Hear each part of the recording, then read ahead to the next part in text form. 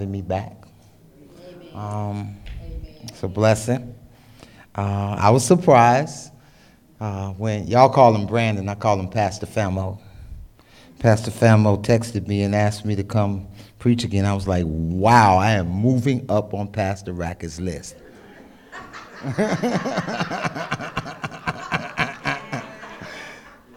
Yeah, praise the Lord for that. Where sin abounds, grace does much more abound. Right. So our text is coming from Romans chapter 10. Let's get that reading out of the way. Why don't you stand with me as we read from verses 9, 10, and 13. Let me know if you're there. All right. Because if you confess with your mouth that Jesus is Lord and believe in your heart that God raised him from the dead, you will be saved. For with the heart one believes and is justified, and with the mouth one confesses and is saved. For the scripture says, everyone who believes in him will not be put to shame.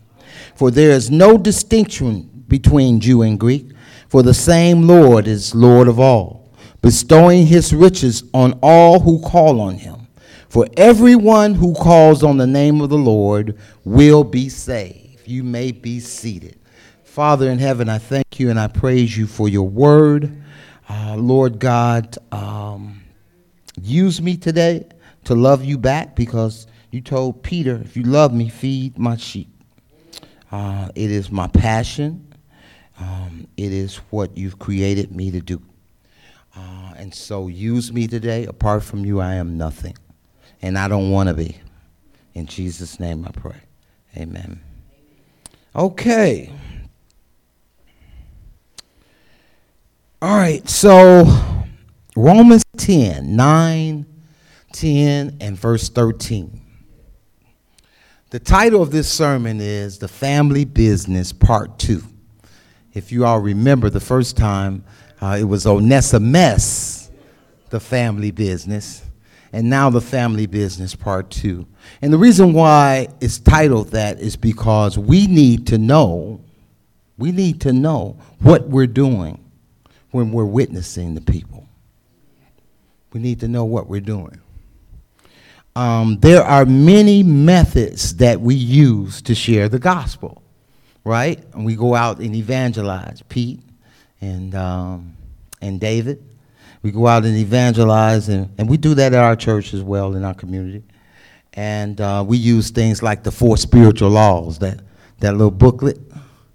And then most people like to use their own testimony, right? And then you throw the gospel in there with your testimony and how the Lord saved you. I always tell people, be careful with that one, because you don't want the person that you're talking to think that God is going to bless them the same exact way he blessed you. It's called selling Jesus. Have you ever sold them before? I have.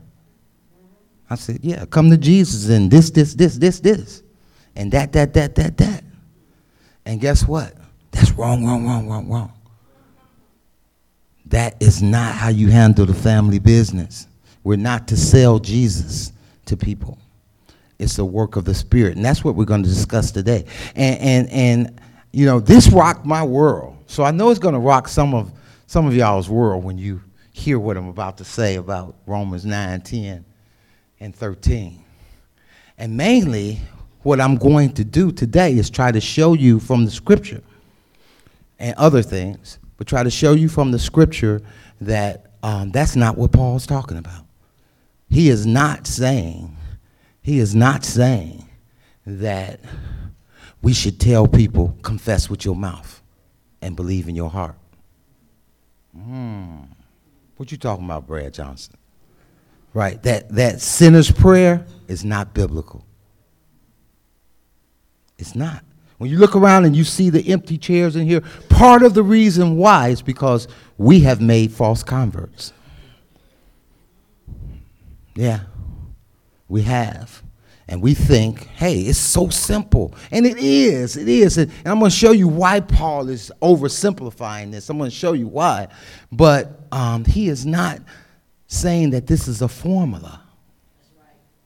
He's not saying that. We've been wrong about that. I've been wrong about that. And it's time for us to know the right way. One of my favorite methods is the Roman road. Who uses that? Right? I love the Roman road, right? Romans 3:23, I'm witnessing somebody. You tell them that we all fall short of the glory of God, that everybody's a sinner. I need to let you know, because in presenting the gospel, you got to present the bad news first. That's what makes the good news good news. So in presenting the bad news, you know what? We all fall short, right? And then I love Romans 5:8-10, where it talks about while we were still enemies, God put forth his love for us, right? At the right time, Christ died for us. We were his enemies. We were sinners, and he died for us. It tells us about our condition.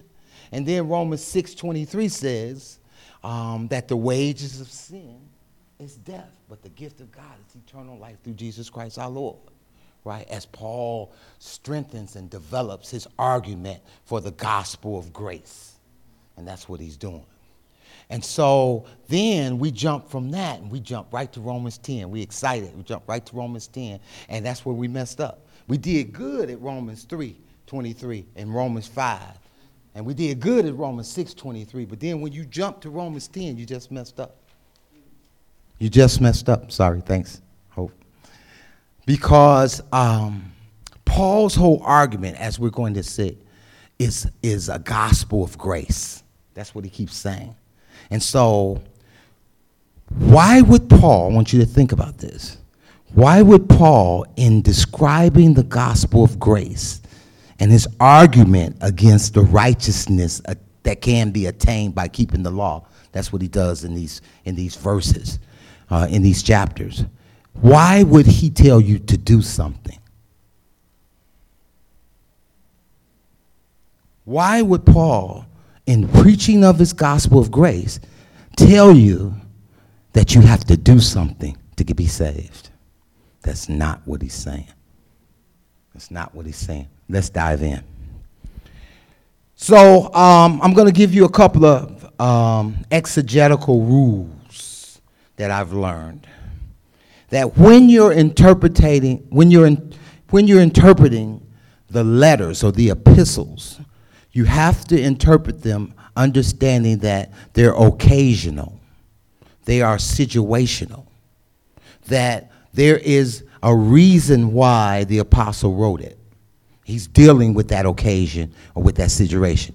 All of them are like that. Even the general epistles, like James and Peter and Jude and the epistles according to John, they're all according to or written to deal with an occasion or a situation. But when you get to Romans, Romans is so different because it doesn't have any specific situations. And all of the Pauline letters, even his circular letter, Galatians, has a specific situation that he's dealing with. But here in Romans, it seems to be like a majestic letter. It's his magnum opus. This letter is used in John Marshall Law School to show you how to do litigation. It's a great work of literature. Romans. And a lot of men of God got saved reading it that thought that they were saved before. Martin Luther's one, Augustine of Hippo was the other. And so they read Romans and they realize that they're not saved by works, right? And they would never argue that you have to confess with your mouth and believe in your heart, that you have to do something. They wouldn't do that. So we're going to look at what Paul is talking about. So, historical context, when you're dealing with these situations, is very important. I'm going to give you an example from secular literature of why historical context can illuminate something and give you a totally different meaning. You all remember The Wizard of Oz, right? L. Frank Baum is the guy that wrote The Wizard of Oz, and he swears, well, he swore up and down when he first wrote it, that he was writing it to children. It's a children's fantasy. And that's how we all took it. That's how we interpreted the Wizard of Oz, and it's still interpreted that way. However, around the turn of the century, because he did this around 1890, around the turn of the century, there were some things going on politically. And this little high school teacher that gave his class The Wizard of Oz to read for literature, he said that it was a political satire, that Baum, through this story, he's promoting his political beliefs, right? It was called populism. That was one of them. And what they were saying was that we had the gold rush, we had all of that, and our money, our paper money in the United States is bagged up by our gold. But gold was losing value. How many know that the value of a thing goes up when it's rare, right? Well, the gold rush, it wasn't rare, right? All these people, so the value started to go down. And when Baum writes, follow the yellow brick road, he's talking about gold.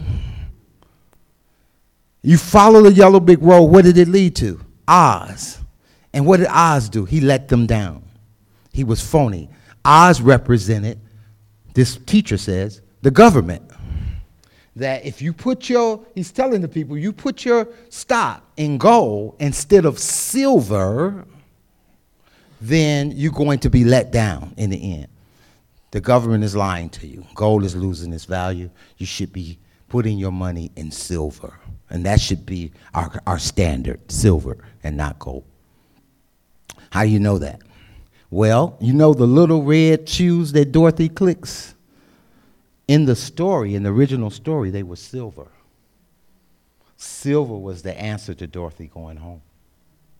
Silver was the answer. That was his political satire. Gives you a whole nother look at the Wizard of Oz, doesn't it? That's why historical context is so important. In this historical context, Nero is about 18 years old. He's been emperor for about a year when this letter was written. And he's a madman. He's already planning on how he's going to kill his mother. It's going to take a couple of years, but he's got to get rid of her, right? He kills his wife, his first wife, his second wife. This guy is a madman, right? And I think it's Peter that calls him Satan. It may have been Paul. But my point is that when you look at that historical context and you realize when Paul says, if you confess with your mouth that Jesus is Lord, it takes on a whole new look. Because to say that Jesus is Lord in Rome is to say that the emperor is not. And it's dangerous. And only someone who really believes in their heart that Jesus is Lord will say so. Takes on a new meaning, doesn't it? Because it could cost you something, right? Takes on a new meaning. Okay. So there are several, I promise we're going to get to the text in a second. There are several, when I said at first that scholars have about 12 different proposals for the occasion of the writing of Romans. I'm going to give you the two popular ones before we get in. The first popular one, most popular one, is that this is a doctrinal treatise. And it just simply means that it's full of doctrine, right? The doctrine of sin is there. That's the first couple of chapters. And then he kind of ends that with, we all have sinned and fall short of the glory of God. Then you have the doctrine of salvation. He picks that up in chapter 4, talking about Abraham and how we're saved by faith, right? It was counted unto Abraham as righteousness because he believed, right? And so you have the doctrine of salvation. Then you get to chapter 6, you got the doctrine of sanctification. Then later on, you get to the doctrine of predestination and election. And then when he gets to chapter 12, verse 1, he says, I beseech you, therefore, brethren, by the mercies of God, to present your body as a living sacrifice. What mercies? The first 11 chapters. All of the mercies of God, that we are not destroyed because we are sinners, the doctrine of sin. That God did not have to save us, but he did. It's a work of God. He made us right. He made us right, not ourselves, right? Doctrine of salvation. And then sanctification. So these are the mercies of God, right? And so when we're looking at Romans chapter 10, we're looking at one of the mercies of God. And the very context of it is that you can't do nothing to get it. It's one of those mercies of God that's in the first 11 chapters. It's the reason why we should respond with giving our lives over to God as a living sacrifice, right? And so Paul, as he develops his argument, there are three things. I got to go back. I'm jumping ahead of myself.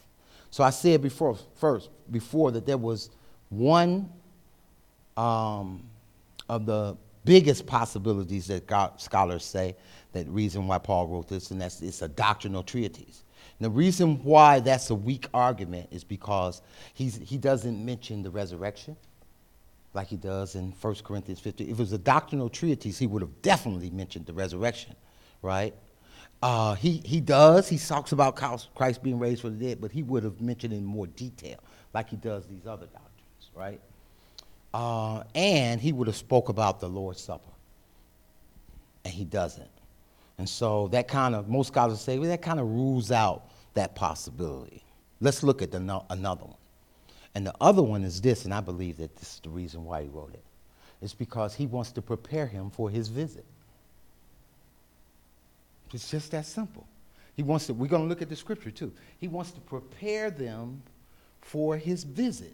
Now, the scripture says in Romans that he had never been there before. So they didn't know him. And just like today, if you invite a preacher, or if a preacher is coming to your town and to your church and he's going to preach, you need to know what he preaches. Right? In some case, when I first started preaching, they wanted my sermon first. I had to send it to them. Guess what, y'all? This is what Paul is doing. He's sending them his sermon that he's been preaching. It's just that simple. And what is it? What is it he's been preaching? If we confess with our mouth that Jesus is Lord and believe in our heart that he was raised from the dead, you will be saved.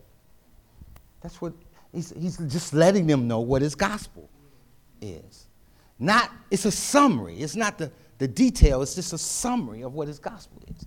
But in order to really take a closer look, we're going to dive in finally. Thank you for your patience. Okay. So,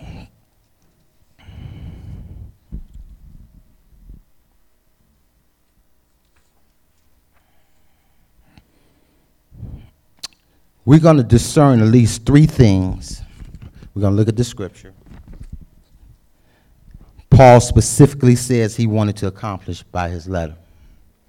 First, he wanted to prepare the way for a visit to Rome. So in order to see that, turn over to chapter 1 real quick.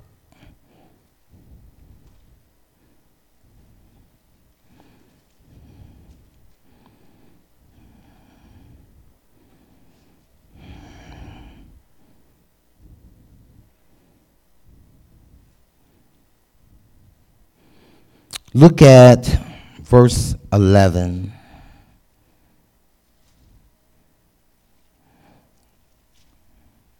Verse 9.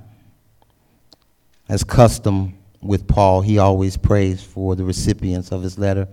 He says, "For God is my witness, whom I serve with my spirit in the gospel of his Son, that without ceasing I mention you always in my prayers, asking that somehow by God's will I may now at last succeed, watch this, in coming to you. Look at that. For I long to see you, that I may impart to you some spiritual gift to strengthen you. That is, that we may be mutually encouraged by each other's faith, both yours and mine.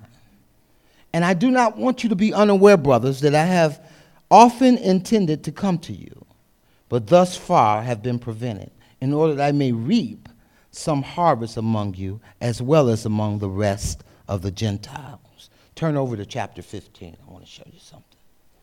15. I'll show you the second reason why he's going to come to them. This church in Rome was a huge church, just like the city.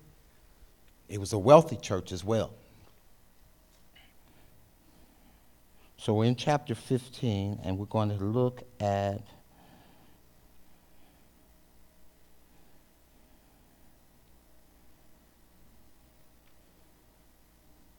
(22).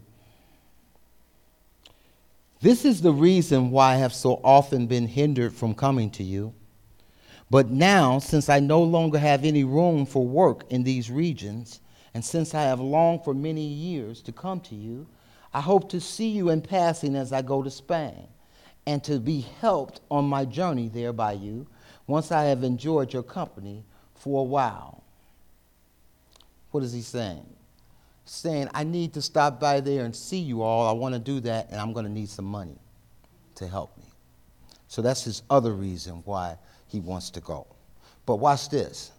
It's also the reason why he prepares them for his arrival. Because ain't nobody getting ready to give you no money if they don't know what you're preaching. It's just that simple. Right?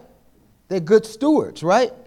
They need to know what you are preaching. And that's what he's sending to them. Third, he sought the prayers of the Romans, specifically prayers that he might be delivered from unbelievers, that the Jerusalem church would welcome the gift he was bringing, and that he might come to Rome in joy.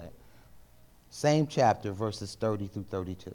I appeal to you, brothers, by our Lord Jesus Christ and by the love of the Spirit, to strive together with me in your prayers to God on my behalf, that I may be delivered from the unbelievers in Judea, and that my service for Jerusalem may be acceptable to the saints, so that by God's will I may come to you, there's that come to you again, with joy and be refreshed in your company. May the God of peace be with you all. Amen. Okay, so I'm going back to Romans chapter 10. So those, the scripture itself in the context, when you're interpreting letters, often the surrounding chapters and context will highlight or illuminate the passage that you're looking at, and that does here for us. So when I go back to Romans chapter 10, now I want to give you an argument. I want to show you the proofs of why I think we do a misapplication of our text. First, I mentioned the historical context, the reason why he's writing this. He's sending them his bio. Then we looked at the surrounding context. But I want you to look at verse 4 in chapter 10. We're going to walk through this now.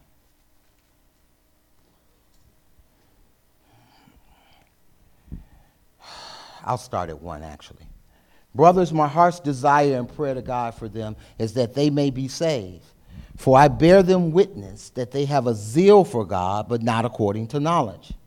For being ignorant, he's talking about his people who are Jews that are not believers. For being ignorant of the righteousness of God and seeking to establish their own, they did not submit to God's righteousness, for Christ is the end of the law for righteousness to everyone who believes. So here, that's his argument. Through the first 9 chapters, He's arguing against the law of Moses, right? And the righteousness that the Jews are trying to attain through keeping the law, right? And he's actually saying here, he's not saying that the law ends, but he says that attempt at righteousness ends with Christ. That the law what it should have done is shown them that they needed a Savior. That's what it should have done, right? But they didn't get that. They didn't get it. And so Christ is the end of the law for righteousness to everyone who believes. Who is everyone? Everyone, right? He starts this gospel out in Romans chapter 1, verse 16. He says, I am not ashamed of the gospel. He's telling you right there what this is all about. I am not ashamed of the gospel. It's the power of God unto salvation to the who? To the Jew first, and then to the Gentile or to the Greek, right? He'll mention that a couple of more times in this book. He'll mention that. And so we have the two ways of righteousness. One that doesn't lead to righteousness at all, and one that leads to righteousness that comes from Christ, right? Now,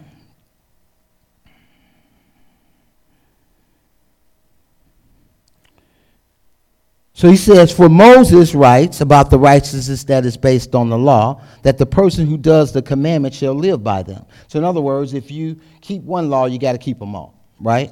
He says, but the righteousness based on faith says, and do not say in your heart, who will ascend into heaven?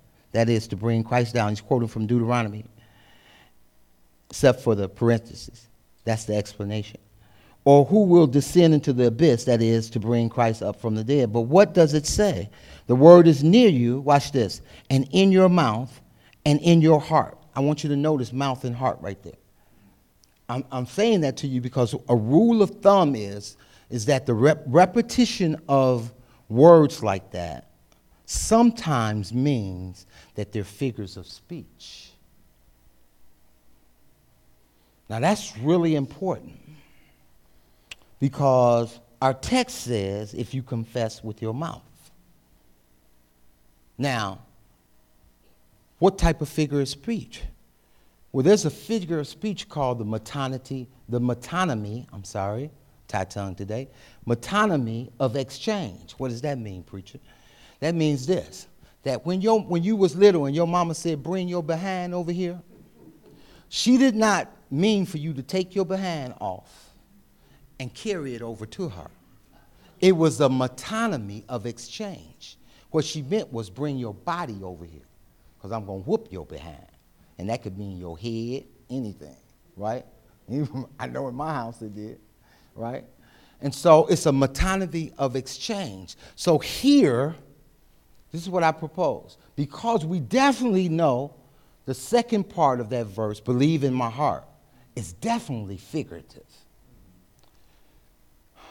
Paul often uses juxtaposition, which means he uses two concepts or two words next to each other in proximity to make a point. And usually, I keep forgetting about this mic, usually, like peanut butter and jelly, if one is literal or one is figurative, the other one usually is too.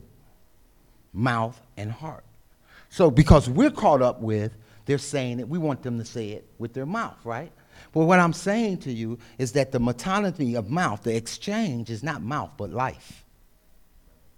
If you confess with your life.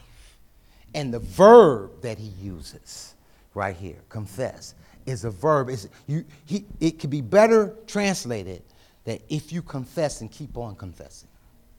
And keep on confessing, right? He's not just talking about the confession at your baptism. Right? He's not just talking about that, right? That if you, watch this, if you are really saved, your life will speak it. The word confess is a Greek word. It's called homologosis. Homologosis. And it comes from a Greek word, lego. That's the lexical form. So in other words, when you look up that word confess in the Greek, and say you got one of those fancy phones or whatever, and they give you the Greek translation of the word confess, when you see it, it's going to say homologasis. But if you wanted to look up homologasis in your concordance, you won't find it. You have to look up the lexical form. The lexical form is lego. It means I speak. So homologasis means same speech, right? So watch this. It could mean, there are different semantics. It could mean that your words and your life is saying the same thing. Right? That's illuminating, right? Your words and your life needs to be saying the same thing. He's not talking about just a simple confession. Oh, you saved? Doesn't make sense. That doesn't make sense. And notice this. He writes 13 letters in the New Testament. This is the only time he says that. Don't you know he would have said it again and again if it was a formula? If it was a formula? It's not a formula. It's not. But I want you to take a look at another word at the beginning of verse 9. That word because. Some of your translations say because. Anybody says that? Because, it says because if you confess. Anybody says that? That is the best translation, the word that. It's a Greek word hati. It's a preposition. And it's a modifier, and it does all of that. But because denotes that I'm getting ready to explain a reason to you, right? That tells you that I'm about to tell you a content. So the reason why that is the best translation for hati is because Paul is talking about content, not reason, right? He's talking about the content of his gospel. That's what he's talking about. And so if you confess with your mouth that Jesus is Lord and believe in your heart that God raised him from the dead, you will be saved. Is not a formula. It's the family business for you all to know this. Right? It's the family business for you all to know this. That this is not a formula. Give me a second.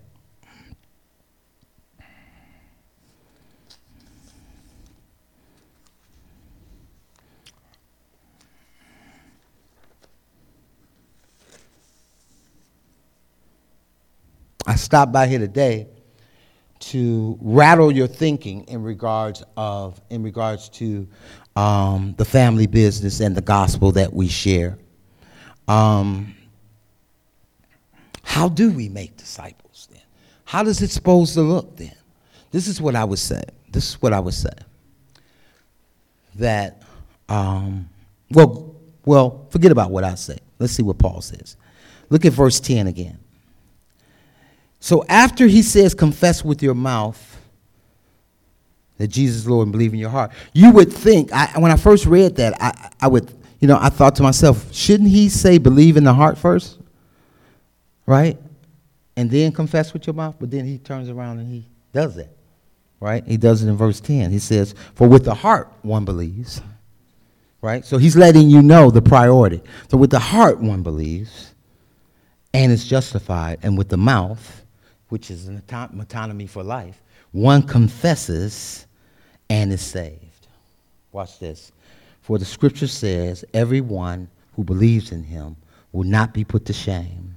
For there is no distinction between Jew and Greek. For the same Lord is Lord of all, bestowing his riches on all who call on him. For everyone who calls on the name of the Lord will be saved. I have one more point to make on this. I'm not keeping you long today. My other point to make on this is that term, that phrase at the end of verse 9, and then he mentions it in verse 13, that phrase, you will be saved. Of course, it's written in future tense. We don't have to be grammar majors to know that. It's written in the future tense. And this is amazing to me because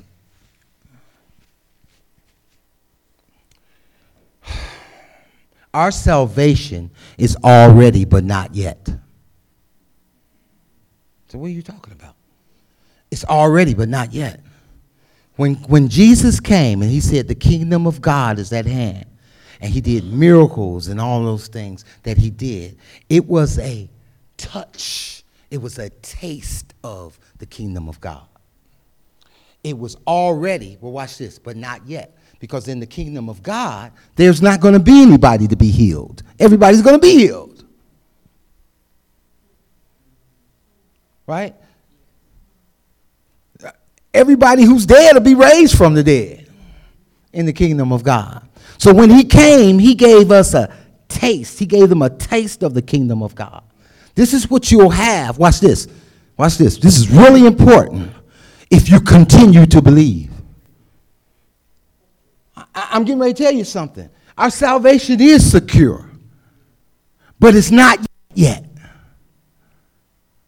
See, watch this. That's why Jesus said stuff, for those who endure to the end will be saved. See, watch this. That's why when you confess with your life, right? It's already but not yet. You confess with your life, watch this. It will be seen. God is not a fool. He wants to see if you believe. That's why it can't be instant. That's why it can't be an instant formula. You see that? That's why it can't. Because your salvation is not secure yet. Paul says things like you better make your election and calling sure. That's what he said. See, I know all of us here, we saved. I know I'm going to heaven. The work he did is perfect. He did it all. He made us right. But we'll see if you confess and keep on confessing. That's what we need to tell the people that we're witnessing to. Look, not if you confess with your mouth. If you confess and keep on confessing. That if your confession should cost you something. When Paul said that people could die if they said Jesus was Lord.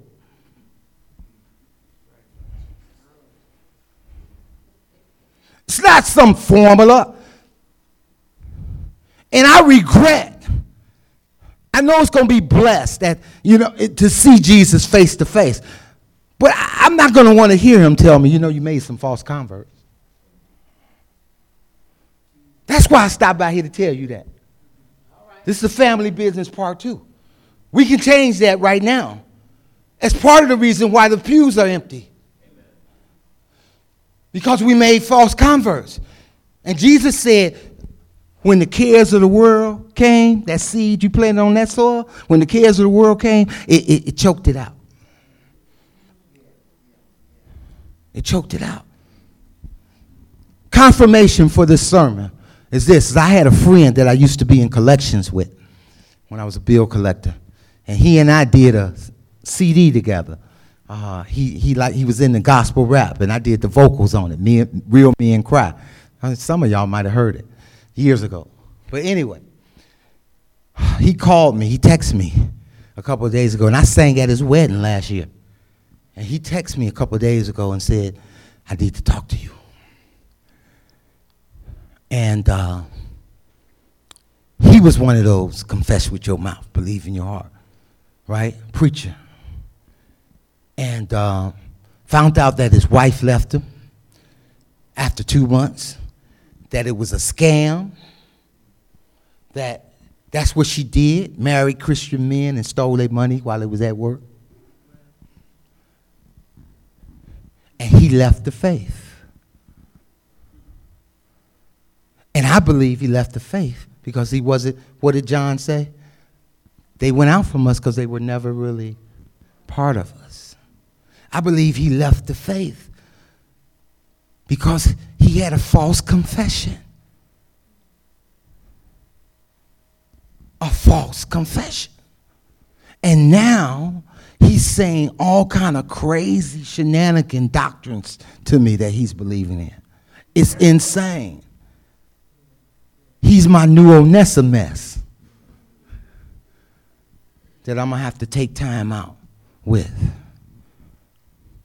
But I stopped by here to tell you, this is a serious thing. A serious thing. Don't misapply Romans 10, 9, 10, and 13. Don't do a misapplication of it.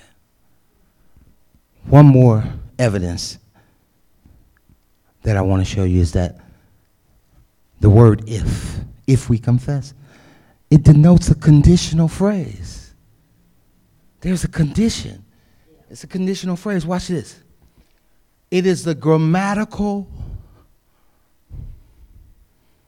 it's real funky grammatically to try to use a conditional phrase as an imperative. It's not a command because it's a conditional phrase. You will be saved. Watch this. If you confess and keep on confessing, because that shows that you believed in your heart. God's not a fool. Amen? Pastor, that's all I got.